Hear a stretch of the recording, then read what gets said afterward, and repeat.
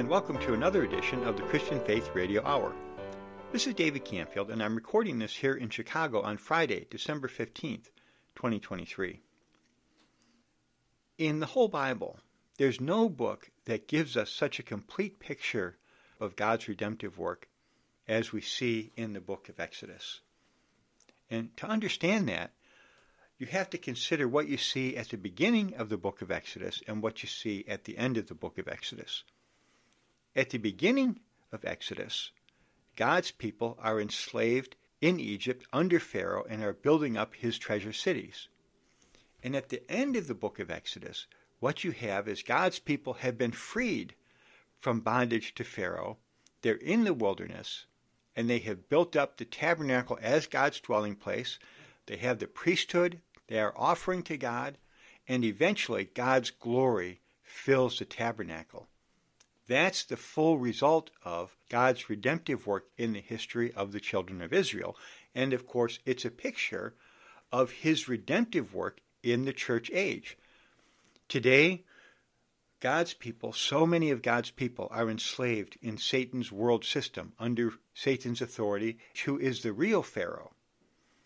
But then they hear the gospel, and they're saved, and they begin a journey out of Satan's authority to be built up together with their fellow believers in Christ as the church, as God's dwelling place on the earth today, so that his glory can fill the church. That is the full scope of God's redemptive work.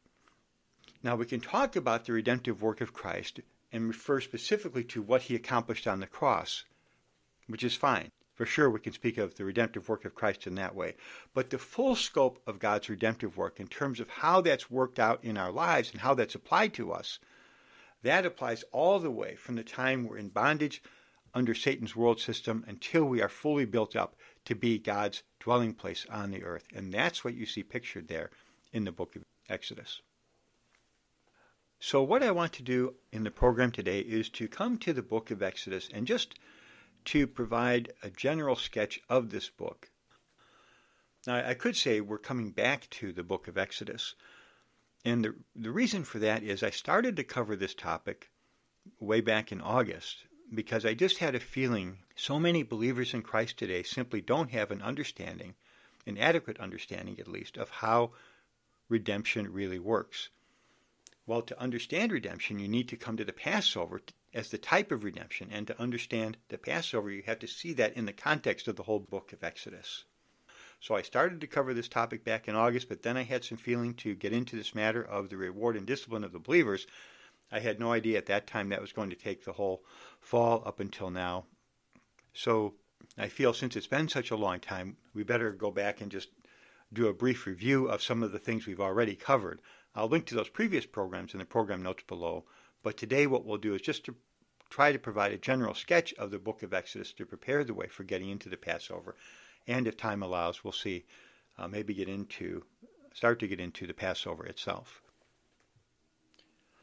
Now, to understand the picture of our history that we see in the book of Exodus, we need to come back to the New Testament to look at how the apostle explains this picture.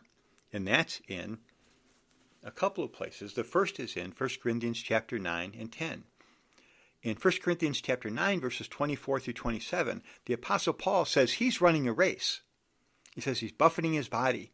He makes it a slave because he wants to win the race to gain the crown. He says he's running for an incorruptible crown, and he's concerned that he might be disqualified if he doesn't win the race. Not from salvation. He's not talking about salvation here. He's talking about whether or not he is going to win the crown. In the next chapter, 1 Corinthians 10, he illustrates what he is talking about by giving us the example of the children of Israel and how they left the land of Egypt and entered into the wilderness on their way to the good land. So here's what he says in these verses, beginning in 1 Corinthians chapter 10, verse 1. I don't want you to be ignorant, brothers, that all our fathers were under the cloud and all passed through the sea, and all were baptized into Moses in the cloud and in the sea, and all ate the same spiritual food and all drank the same spiritual drink. For they drank of a spiritual rock which followed them, and that rock was Christ.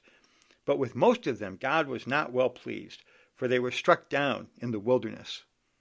Now these things happened as a pattern for us, that we should not be those who crave for evil things, even as they also crave for them. And he goes on from there.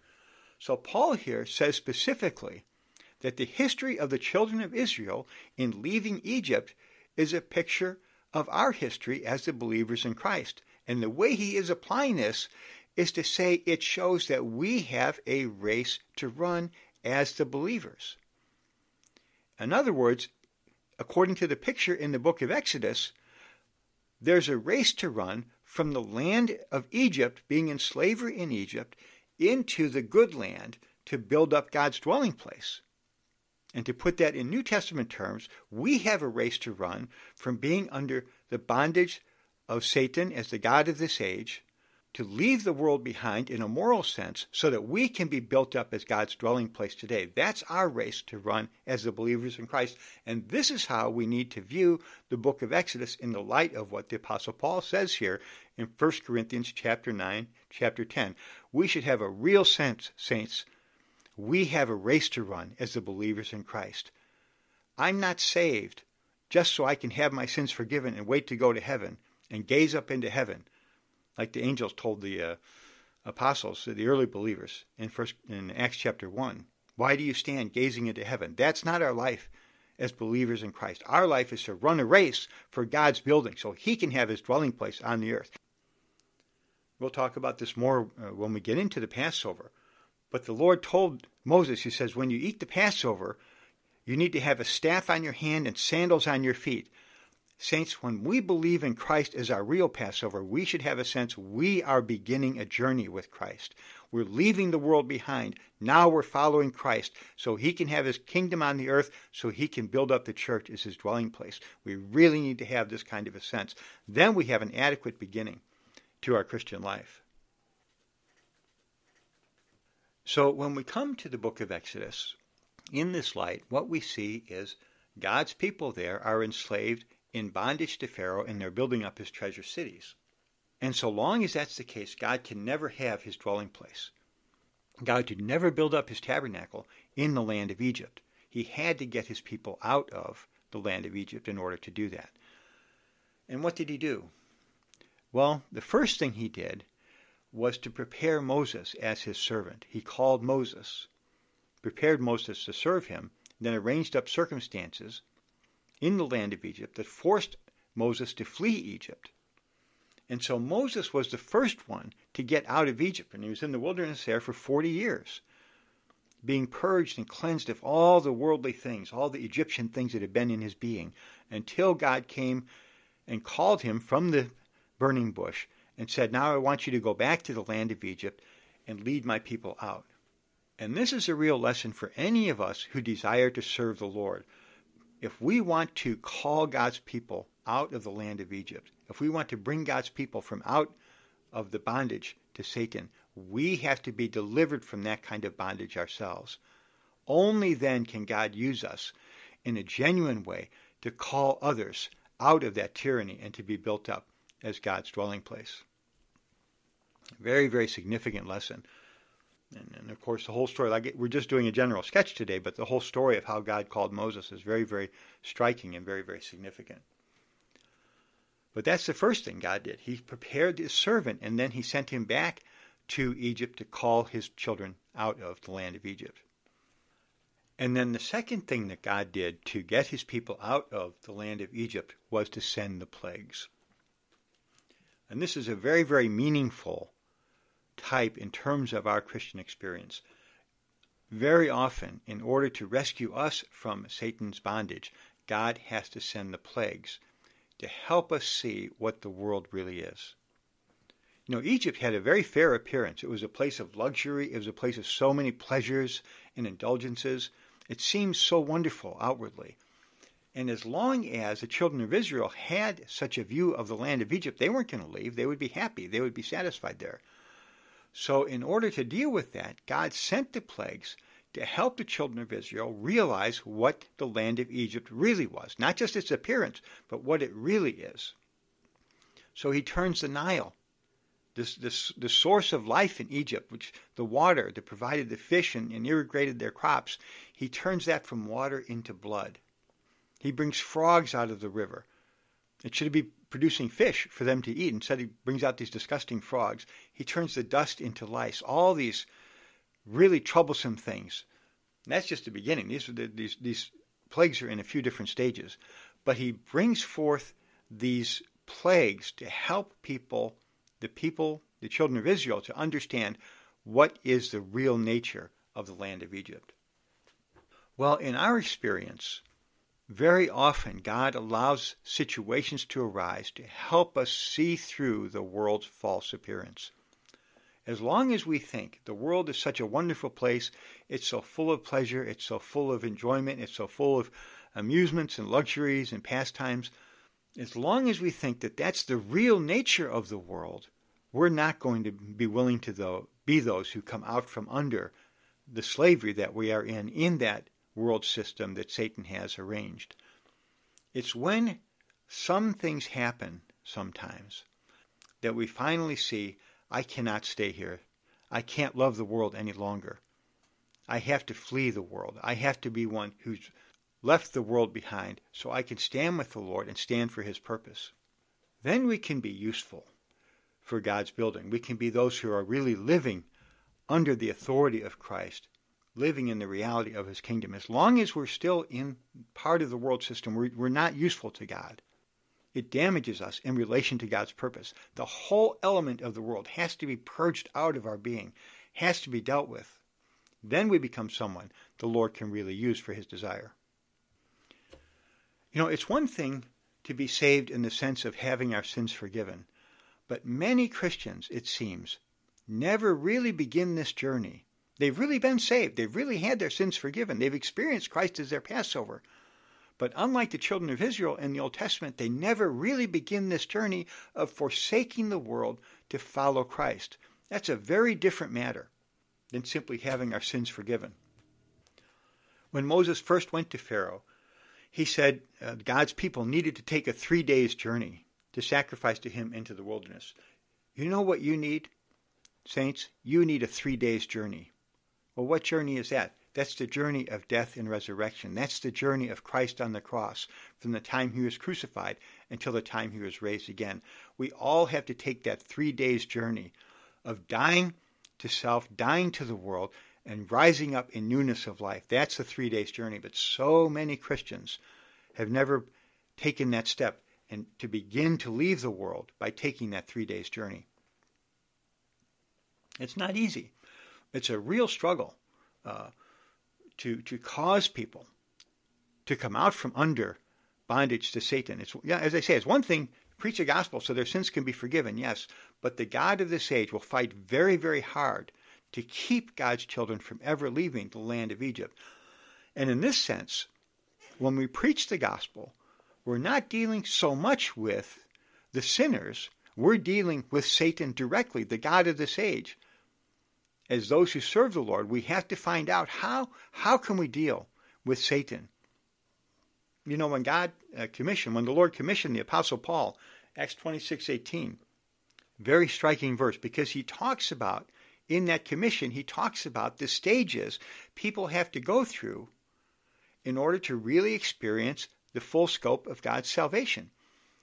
He commissioned him, he says, to open their eyes, to turn them from darkness to light, from the authority of Satan to God, that they may receive forgiveness of sins and an inheritance among all those who are sanctified by faith in me. That's really the journey of the children of Israel in a nutshell. The first thing was to open their eyes. They had to see, wait a minute, I've been in darkness. That's the next thing, to turn them from darkness to light. Once their eyes are open, they can begin to see that. And then they realize the next thing is, they're not just in darkness, they've been living under the authority of Satan. They need to have a turn from the authority of Satan to God. These three things on the negative side. You know, we try to get people saved, we try to get them to turn to the Lord, but their eyes are never really open to see their real situation.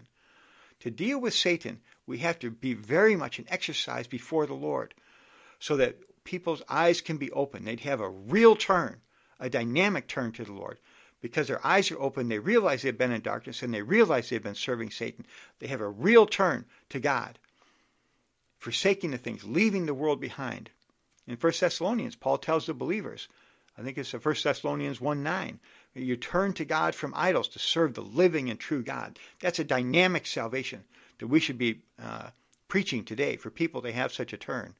Then they receive the forgiveness of sins, and finally, ultimately, the inheritance among all those who have been sanctified by faith in Christ. You could say that's the reality of what the children of Israel experienced when they entered into the good land to receive their inheritance there. So it covers the full scope of the redemption of the salvation that you see in the history of the children of Israel. And it's not a small thing. Not a small thing for a person to experience that. It's a great struggle, and we have to deal with God's enemy, Satan, in order to help people have that kind of deliverance, that kind of salvation. In Matthew 12, verse 29, Jesus says this about dealing with Satan. He says, "How can anyone enter into the strong man's house and snatch away his goods unless he first binds the strong man, and then he will plunder his house?" So in order to deliver people out from under the bondage of Satan, we need to learn how to bind the strong man, how to deal with him, and then the people can come out of his bondage. And that's really what you see in the book of Exodus. It's by the exposing of the real situation of Egypt through the plagues that God accomplished through his servant Moses. That was what enabled the children of Israel eventually to leave the land of Egypt. And as I say, that's a picture of how we today have to be exercised before the Lord to deal with Satan as God's enemy, so that God's people today can come out from bondage to Satan and be brought into God's kingdom for the building up of God's dwelling place. And once we've had that deliverance, then we can begin to run the Christian race all the way into the good land, according to the picture in the Old Testament, or to say, put it in New Testament terms again, to be built up together as God's dwelling place on the earth. And that's not easy, not an easy race to run.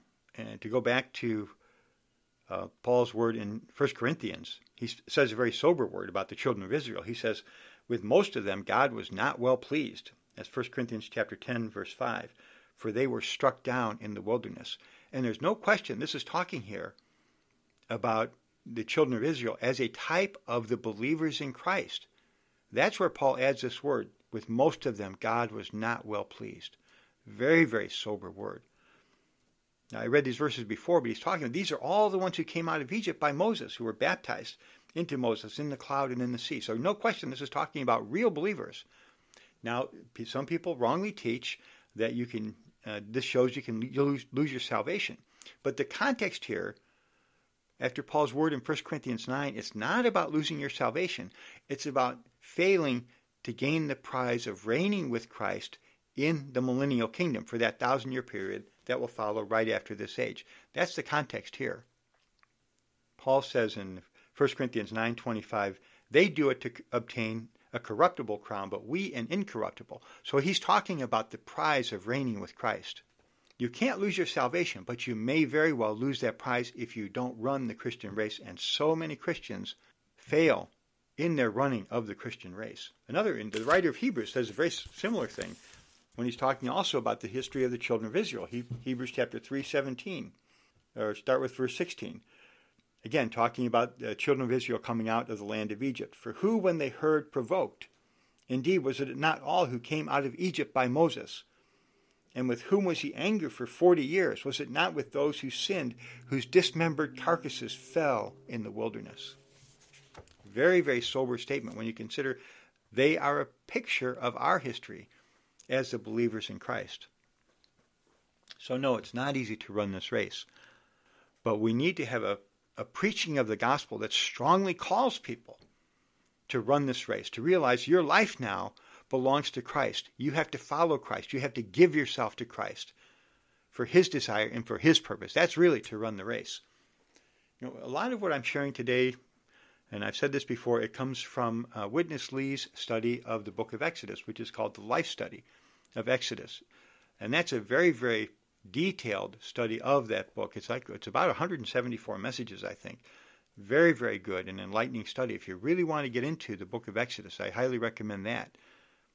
It's not theological. It's all his burden in putting out the life study was to show Christians how to enter into the experience of Christ. So it's not a theological study filled with a lot of very practical applications for how we can really run the Christian race, as I say.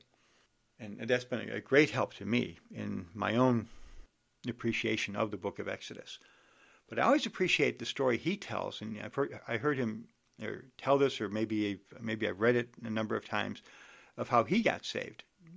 The story of how he got saved. There was a woman, I think her name was Ruth Lee, I'm not quite sure, a Chinese woman evangelist, but he went to hear her one day, and he got strongly saved that day. And he said he came out of that meeting and he told the Lord, Lord, I don't care if anyone were to give me the whole world. I don't want that anymore. I just want to follow you. I just want to serve you. I just want my life to be for your purpose. He had that kind of an offering and a consecration right away when he got saved because he'd heard a strong gospel message. I think she may have even been sharing along these lines about Exodus and the need to come out from under Satan's bondage. But because he had such a turn to the Lord right away at the beginning of his Christian life, that was one reason why the Lord could use him in such a strong way as he did for the rest of his life. And that's the kind of turn that we as the believers in Christ should have ourselves, and in our sharing of the gospel, we should encourage others to have as well. So that will do it for this segment of the program.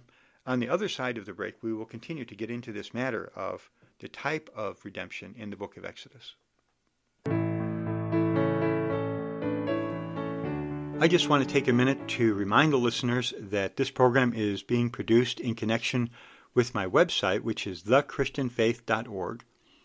I hope you'll visit that. I think there's a number of very useful resources on there to help you with your spiritual growth, with your walk with the Lord, and with your serving of the Lord, and to have a view of what God's purpose is. If you want to subscribe to our e-letter, which we send out a couple times a week, just click on the subscribe link there. And if you'd like to contact us, if you have comments or questions about the program or about the Christian life in general, you can send us a note at notes@thechristianfaith.org.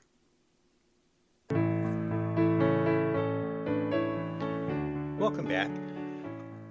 I want to say some more about this matter of coming out of Satan's world system because it's such a crucial point for us as the believers in Christ.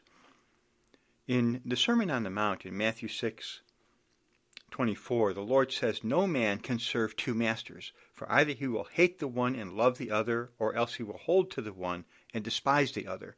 You cannot serve God and mammon." It's really so. And again, to use the picture of the children of Israel in Egypt, there was no way God could have his tabernacle in the land of Egypt. Pharaoh wouldn't allow it. That was his realm. And what are you doing building a tabernacle here? You can't do that. In the same way, in the world today, Satan is not going to allow God's children to build up the genuine dwelling place for God's habitation. He won't allow it. This is his world.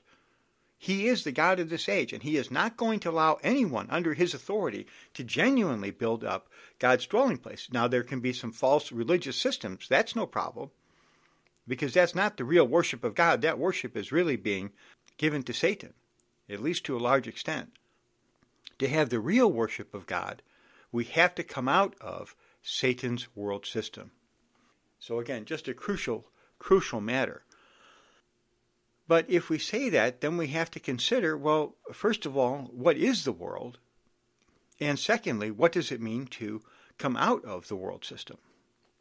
Well, if you look at that section of the Sermon on the Mount where Jesus warns us against trying to serve two masters, you can see he gives a very practical word that relates to this matter of not loving the world. Beginning in Matthew chapter 6, verse 19.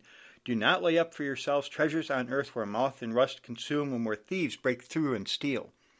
But lay up for yourselves treasures in heaven where neither moth nor rust consumes and where thieves do not break through nor steal.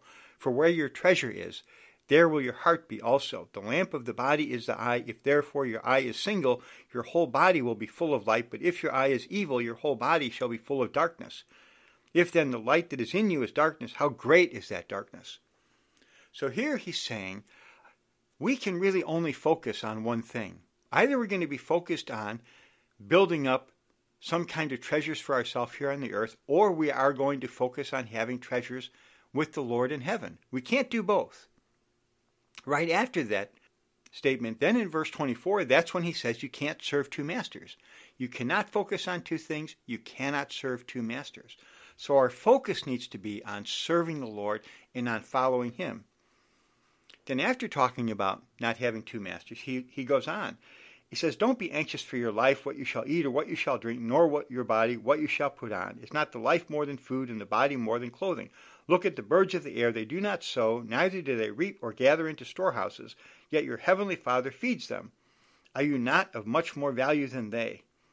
And he goes on and says a few more things about anxiety and how the Lord cares for us. And really, very often, what causes us to love the world and to remain within Satan's world system is our anxiety. So on a deeper level here, this is what the Lord is really dealing with. He's dealing with this anxiety and this care within us, this concern about whether or not we will be provided for if we follow the Lord. And he's saying, yes, the Father knows that you need these things, and He will take care of you if you follow Him. So you don't have to give yourself to be completely focused on gaining the treasures of this world. Now, this does not mean we shouldn't have a job and we shouldn't care for our practical needs. That's not what he's saying here. Look at Matthew chapter 6, verse 26. Jesus tells us, look at the birds of the air. They do not sow, neither do they reap or gather into storehouses, yet your heavenly Father feeds them. Well, have you ever considered that? How does their heavenly Father feed them? He doesn't just drop the worms into the nest, right? He has given them the abilities they need to feed themselves under God's sovereign arrangement. And that's what he's saying here. Yes, you need to make a living. You need to work. So he's not saying don't do that. Don't take care of these things in a practical way. What he is saying is gaining the riches of the world should not be our focus. Now, I want to say here again, I touched on this when we were covering Exodus before and this matter of coming out of the world before, but it's worth repeating. What the world is to me may be very different from what the world is to you. There's no set of rules, anyone can give you. I can't give you. It says, don't do this, don't do this, don't do this. And if you don't do these things, you're not going to be a person who loves the world. If you try to do that, you just become a lawgiver. And you're putting believers under a kind of law. And this happens all throughout church history. The Amish have certain laws. This is what you do if you don't have these type of modern things, then you're not loving the world. The world actually is much deeper than that. It's really comprised of the things that are within us. And this is what the Apostle John says in 1 John chapter 2, verse 15. He says, do not love the world, nor the things in the world. If anyone loves the world, the love of the Father is not in him. And again, you just see this theme in Matthew, in Exodus, you see it here. Either you love the world or you can love the Lord. You can't do both. James puts it this way in James chapter 4, verse 4. Adulteresses, do you not know that friendship with the world is enmity with God? Therefore, whoever desires to be a friend of the world becomes an enemy of God. Such a serious word, such a serious warning. If we really love the world, we make ourselves, in a sense, an enemy of God. Very sober word. But to come back to 1 John, how does John define the world? Listen to what he says in 1 John 2, verse 16. For all that is in the world, the lust of the flesh, the lust of the eyes, and the pride of life, is not of the Father, but is of the world. Then he goes on in verse 17. He gives us some encouragement. And the world is passing away and its lusts, but he who does the will of God abides forever. How much better to do the will of God and to abide forever than to live in the lust of the flesh, the lust of the eyes, and the pride of life. But when John defines the world, or at least the things that are in the world, he doesn't talk about outward material riches. Now, the Lord's word in Matthew chapter 6 is very practical. He's getting down to cases, if you pursue these things, you're not going to be able to serve me. But John here he speaks in a more general way. He's saying the things in the world are the inward things that are within us. The lust of the flesh, the lust of the eyes, and the pride of life. These are the things that are in the world. And it's not outward things so much that we have to deal with. It's these inward things, these evil things within our being that really comprise the world system and cause us to live in such a way that we are seeking the good of the world and still living under bondage to Satan. So I can't tell you, do this or don't do this, and you're not going to love the world. In terms of the things you can have, the things you can't have. That may be very different for you than it is for me. There's inward things, though, that we all need to deal with before the Lord in order to be those who really do not love the world. Having said that, though, in terms of helping us to not love the world, there are some very practical things we can keep in mind. I think that might be helpful, and I know in my own experience have been very helpful. The Lord said, if we lay up treasures for ourselves in heaven, that's where our heart's going to be. And I would expound on that a little bit to say the way to not love the world is to focus on running the Christian race. If we focus on the positive things, don't focus so much on not loving the world. That's going to be a losing game. Focus on running the Christian race. Focus on following Christ. Focus on being in His Word, spending time with the Lord, spending time with the saints. Then you'll find out the world begins to fall away, just in a very natural way. These things are being dealt with. We need to be aware of the world. We need to be very careful about being involved in the world system, for sure, and we need to be warned about that. That's why we need to share along these lines. But if we focus on dealing with the world, I don't think that's going to be effective. What's effective is we realize to not love the world, I have to be a person who's really a follower of Christ, really giving himself to Christ, really spending time in the Word and in prayer and allowing the Lord to deal with me. That's going to be what really saves me from loving the world.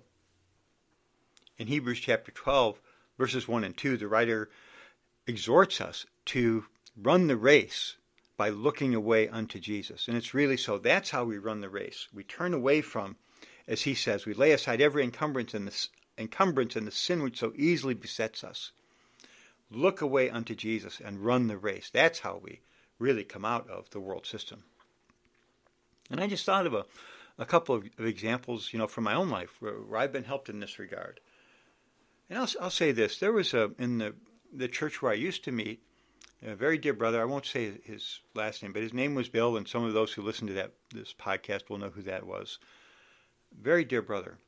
And he helped me a good deal in this regard. He was the elder of the church there, and very successful in business. He had a very successful career. And at one point, I was in this kind of a master's program. It wasn't quite a master's program. It was to get a certificate for COBOL programming. This is back in around 1990, many years ago.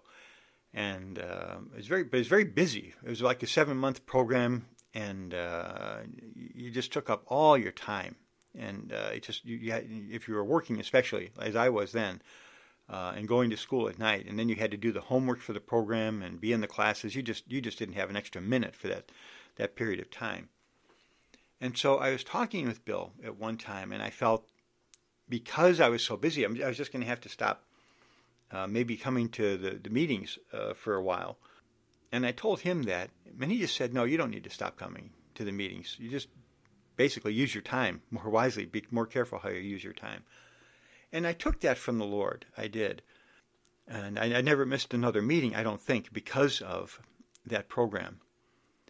And actually, my grades got better after I made that decision. It was really something. To me, it was an example of, if you give yourself really in a good way to love the Lord and follow Him, He will work things out. We have to take care of our end. Again, it's not going to be just miraculous. We still have our work to do. If I'd stopped going to classes, or if I'd stopped doing my homework, no, it wasn't going to work out that well. But if we take care of our end, the Lord will also work and undertake on our behalf to make sure that we're taken care of in a good way.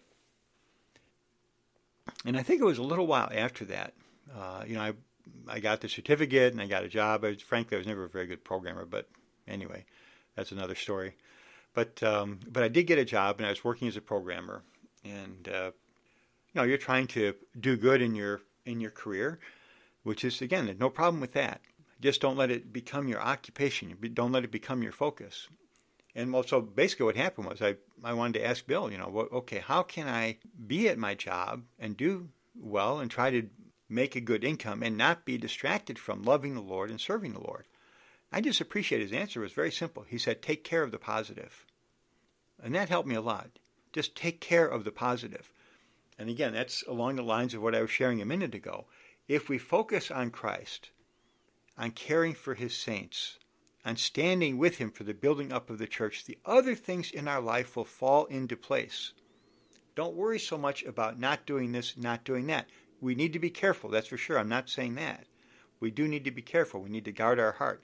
But if our focus is really on following Christ and serving him and loving him and caring for the saints, everything else eventually will fall into place. And so I really appreciated that word from Bill. Very, very practical. As I say, take care of the positive. And that's what I would pass along to you. And if you're considering how can you be a person who really loves the Lord and at the same time has to live in the world. When I say we're coming out of the world, we're not becoming hermits. That's not what it means to come out of the world. People have tried that. Monks, right? It doesn't really work. We have to live in the world and yet somehow not be under Satan's authority. How can we be that kind of person?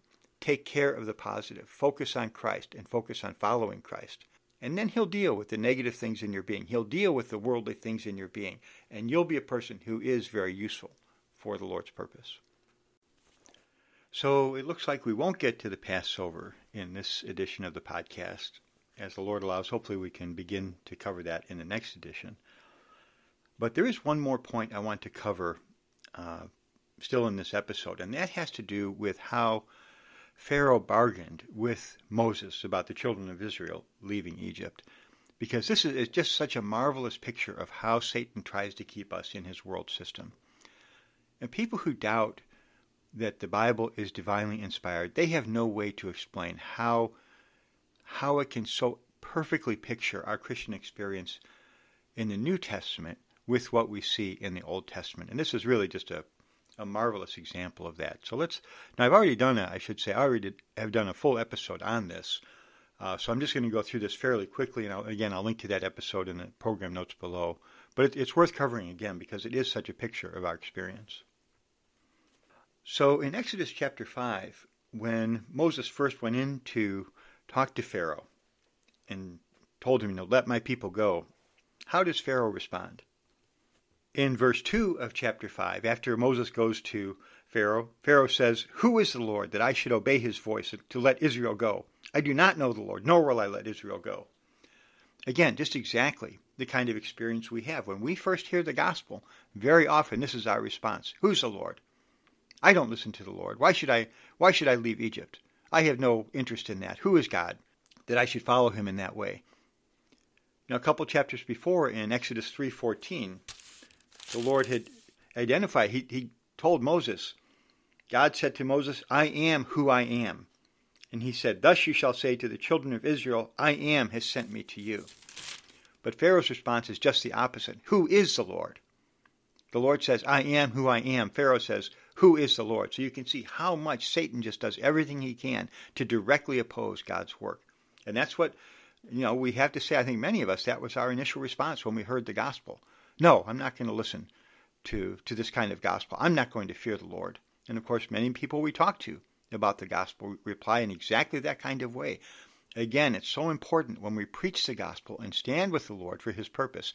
We're dealing with sinners, but we also have to deal with the God of this age to rescue sinners out from under the bondage of Satan. In Exodus chapter 5, verse 9, he says, "Let more work be laid on the Israelites, that they may labor in it, and let them not regard false words." Isn't that just what the world tells us today when we begin to consider turning to Christ and following him? These are just false words. Get busy. You don't have any business listening to that kind of talk. It's a bunch of nonsense. It's exactly how the world tries to keep us under Satan's authority today in his bondage. They disregard the words of the Bible as false words. As some translations say, vain words. Then later in that chapter, after the overseers of the Israelites are beaten, they come and they appeal to Pharaoh. And Pharaoh tells them in verse 17, "You are idle, idle. Therefore you say, 'Let us go and sacrifice to the Lord.'" Again, it's just exactly what the world says. When we turn to Christ, they say, "You're just idle. You're just wasting your life. What are you doing? Get busy. Make a living. Try to pursue the things of the world more. You're just being idle. You're just being lazy. That's why you want to follow Christ." Again, just exactly pictures what so many of us have experienced as we begin to follow the Lord. So all of this takes place before God comes in to deal with Pharaoh directly. But once God came in and Moses began to do the plagues, Pharaoh changes his strategy. Now he's not opposing directly anymore the children of Israel leaving Egypt. Instead, what he's doing, he starts to bargain with the children of Israel, with Moses, to compromise with them and to get them to compromise. So in some way, he can still keep them under his authority. And this shows, again, just exactly how Satan deals with us to try to keep us in his system. He may not oppose us directly. At this point, instead, what he may do is make some offers. Well, you can follow Christ a little bit, but don't be too extreme, this kind of thing. This is what we're going to see. This is Satan's bargaining with us, and we have to be very careful never to accept his compromises. That's what we see here in the book of Exodus. That's a real lesson for us to learn as the believers in Christ. Now, again, I've already covered Pharaoh's bargaining in a full episode of the program, which I'll link to below. So I'm just going to go through these stages of bargaining here very briefly. But I am going to add here some comments from others, which I think are very good, in particular from Mr. Schofield in his study Bible, and also from C.H. Mackintosh on Pharaoh's bargaining. Very, very helpful comments. So the first stage of Pharaoh's bargaining is in Exodus chapter 8. And this is after God sent the plague of flies. Then Pharaoh calls for Moses. And in Exodus 8:25, he says, "Go, sacrifice to your God in the land." So many Christians today, you know what they're doing? They're sacrificing to God in the land. They've never made that clear separation from the land of Egypt that enables them to really serve the Lord in the wilderness of this world. This type of Christian, you make Christ seem like he's just one God among many gods, the world's gods. Yes, they have their gods, we have our God. It's all about the same. Whatever you want to worship, that's fine. So many Christians today are just like this, worshiping God in the land. When you take this kind of way, you deny God's judgment on the world. Egypt in the Old Testament was judged by God. Today we know the world is under God's judgment. But if you stay in the world, if you've never had that clear separation from the world, you're denying that God is going to judge this world. And again, there's so many believers, sorry to say, like the mainline denominations, this is exactly what they do. They're worshiping God in the land. They don't have that clear separation from the world system. So for sure, we don't want to be this type of Christian. Moses' response to this offer is very good. In verse 26, he says, "It's not right for us to do so, for we would be sacrificing the abomination of the Egyptians to the Lord our God. If we sacrifice the abomination of the Egyptians before our eyes, will they not stone us?" A lot of people, even when you're, so to speak, sacrificing in the land, they get offended by Christian worship. They don't like the fact that you're doing that. It's really so. Again, just an exact picture of our experience. Isn't that what we're seeing today, saints? This kind of response to any kind of worship, genuine worship of the Lord. But in verse 27, Moses says this, "We will go a 3 days' journey into the wilderness and sacrifice to the Lord our God as he will command us." So here again we see, to follow Christ, we have to take that 3 days' journey. Saints, we have to have that clear and definite separation from the world, which we have in the death and the resurrection of Christ, that 3 days' journey. So important for us to have that kind of a definite separation.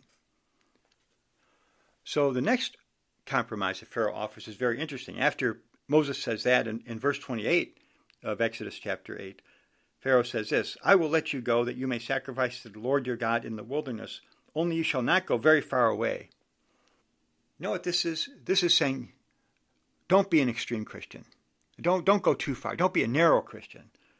Don't be that type of Christian. Don't believe everything that's in the Bible. Don't go too far away from the world. And again, so many Christians are in just this kind of condition. Yes, they're really saved, and yes, to some extent, they've left the world, but they've never gone that far away. And when you look around in Christianity today, don't you see so many Christians are just like this? Really something. Yes, to some extent you could say they've left the world, but they're not very far away. They haven't had that very definite, clear separation that you really need in order to follow Christ in a genuine way. Now here I do want to read some comments that Schofield and Mackintosh make about this case. Very, very worthwhile, I think. Mackintosh, in his notes on the Pentateuch, says this, and I would say I recommend this highly. It's a very, very good study of the books of Moses. He says this, "If Pharaoh could not keep the Israelites in Egypt, he would at least seek to keep them near it." Again, he says, don't go far away, so that he might act upon them by its varied influences.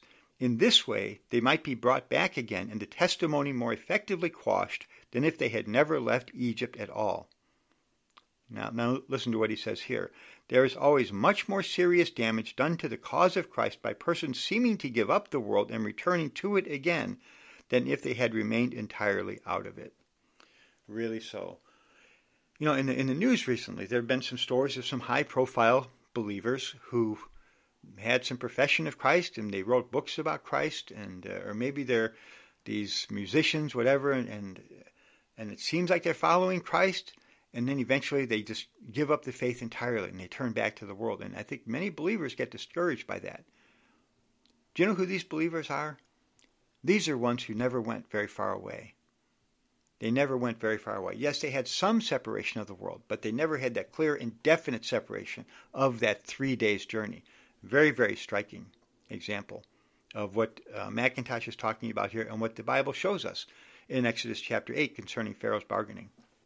And this exactly matches Peter's word in his second epistle, 2 Peter chapter 2, verses 21 and 22. It would have been better for them not to have known the way of righteousness than, having known it, to return from the holy commandment delivered unto them. It has happened unto them according to the true proverb, the dog has returned to its own vomit, and the sow that was washed to wallowing in the mire. It's really so, just exactly what some of these ones who have forsaken the way of Christ have done. They just return to wallowing in the mire, so to speak. And Scofield's comment here is also very good. This is in his note in the 1917 Scofield Study Bible on Exodus chapter 8, verse 25. He says this: "The compromises proposed by Pharaoh are those urged upon Christians today." It's really so. The first says, in effect, be a Christian if you will, but not a narrow one. Stay in Egypt. Invariably, it ends in world conformity, world pleasing, and seeking the world's money for God.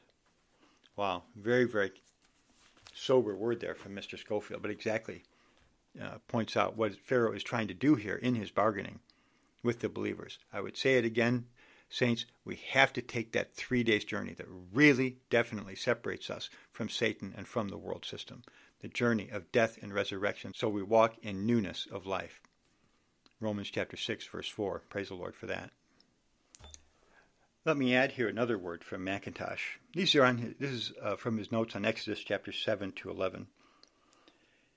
It is deeply important to see that Satan's design in all these objections was to hinder that testimony to the name of the God of Israel, which could only be rendered by a 3 days journey into the wilderness. Really so. This was, in good truth, going very far away. It was much farther than Pharaoh could form any idea of, or that he could follow them. And oh, how happy it would be if all who profess to set out from Egypt would really, in the spirit of their minds and in the tone of their character, go thus far away from it. Really so, to have that clear separation from Satan's world system is much, much more blessed than any kind of compromise we could ever accept that Satan offers us. So the next stage of the bargaining is in Exodus chapter 10, and this is after the Lord sends the plague of locusts, and it's just about all that the Egyptians can stand. So Pharaoh's counselors say, we got to let this guy go. So Pharaoh calls Moses, and he says in Exodus chapter 10, verse 8, "So Moses and Aaron were brought again to Pharaoh, and he said to them, go, serve the Lord your God. Who are the ones that are going?" And Moses says, basically, everybody's going to go. Then here's the offer Pharaoh makes in verse 10. "Then he said to them, the Lord had better be with you when I let your little ones go. Beware, for evil is ahead of you." In other words, now Pharaoh is very concerned about the Israelites. He's very concerned about the little ones. He doesn't want to see them suffer, right? That's what you see according to the picture here. He goes on, "Not so. Go now, you who are men, and serve the Lord, for that is what you desired." And they were driven out from Pharaoh's presence. So in other words, he was okay with letting the parents go, the men, but not the children, because he was so deeply concerned about the welfare of the children, right? Again, this exactly pictures the case of so many Christians today. Yes, the parents are serving the Lord. They're following Christ, but their children remain in Egypt. They don't want their children to have to pay the price to follow Christ, because they know it's not an easy life. Following Christ is not easy. So they want to shelter them from that. They themselves follow the Lord, but they don't really encourage their children to follow the Lord that much. Maybe a little bit, but not that much. And that's a big reason why so many children, as soon as they've grown up, maybe they go off to college or maybe after that, so many of them fall away from the Lord because their parents never really helped their children to come out of the land of Egypt with them. Very serious matter. And of course, it's not easy. I'm sure it's not easy for those Christians who are parents to really take that kind of a stand. But that is the way to really follow Christ. As Joshua said, as for me and my house, we will follow the Lord. Joshua 24:15. What a firm stand he had. Here's what McIntosh says about this stage of the bargaining. Parents in the wilderness and their children in Egypt. Terrible anomaly. This would only have been half a deliverance, at once useless to Israel and dishonoring to Israel's God. Jehovah could have no part with Pharaoh. Either he should have all or nothing. This is a weighty principle for Christian parents. May we lay it deeply to heart. It is our happy privilege to count on God for our children and to bring them up in the nurture and admonition of the Lord. We should not be satisfied with any other portion for, quote, our little ones than that which we ourselves enjoy. Really so. May the Lord grant Christian parents the grace to really take a firm stand that their whole house is going to serve the Lord. You would see much stronger Christian families, much stronger churches today, and a much stronger testimony to the gospel all across the nation if Christian parents really took that kind of a stand. But again, the Lord foresaw what was going to happen, and that's why we have this picture of Pharaoh's bargaining concerning our children here in the book of Exodus. And the final offer that Pharaoh makes is in Exodus chapter 10, verse 24. He calls Moses and says, "Go serve the Lord, only let your flocks and herds be kept back. Your little ones also go with you." In other words, now everybody can go. Even your whole family can go. But you still have to have your living here in the world. You still have to make your living according to the world's principles. This is what the Lord said and warned us about. You cannot serve God and mammon. If we take this compromise, eventually we will find out we are still serving the world. We're not really serving the Lord. So Moses was very firm about this also. He says, no, we're not going to leave a single hoof behind. We're not going to give you anything. Everything has to go. That was his final response. And of course, not long after this, you had the Passover, the slaying of the firstborn of Egypt, and then the Egyptians themselves thrust Israel out of the land of Egypt. Saints, we need that kind of separation. We have to be careful never to accept any of Satan's compromises because he's so subtle, so wise in how he deals with us. We have to be so firm. Once again, I would say we need that 3 days journey, that clear separation provided by the death and resurrection of Christ. So we forsake the world entirely and go out into the wilderness so we can stand with the Lord for his kingdom and for the raising up of his testimony on the earth. Praise the Lord for that. And may the Lord grant us the grace and the wisdom how to take such a clear stand for him in these days. It's not easy. The world is so strong. We really need the Lord's grace to make that kind of a stand. But we do trust, we do pray that he would make it so among so many of his people. Amen.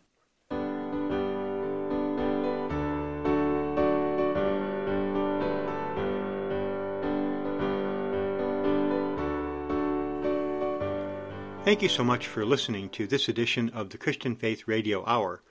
For more resources, you can visit thechristianfaith.org, which is my website.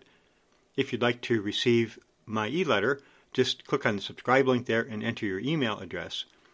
And to connect with us by email, just send us a note at notes@thechristianfaith.org. Until next time, may the Lord keep you in his way for his sake and his glory. In Jesus' name, amen.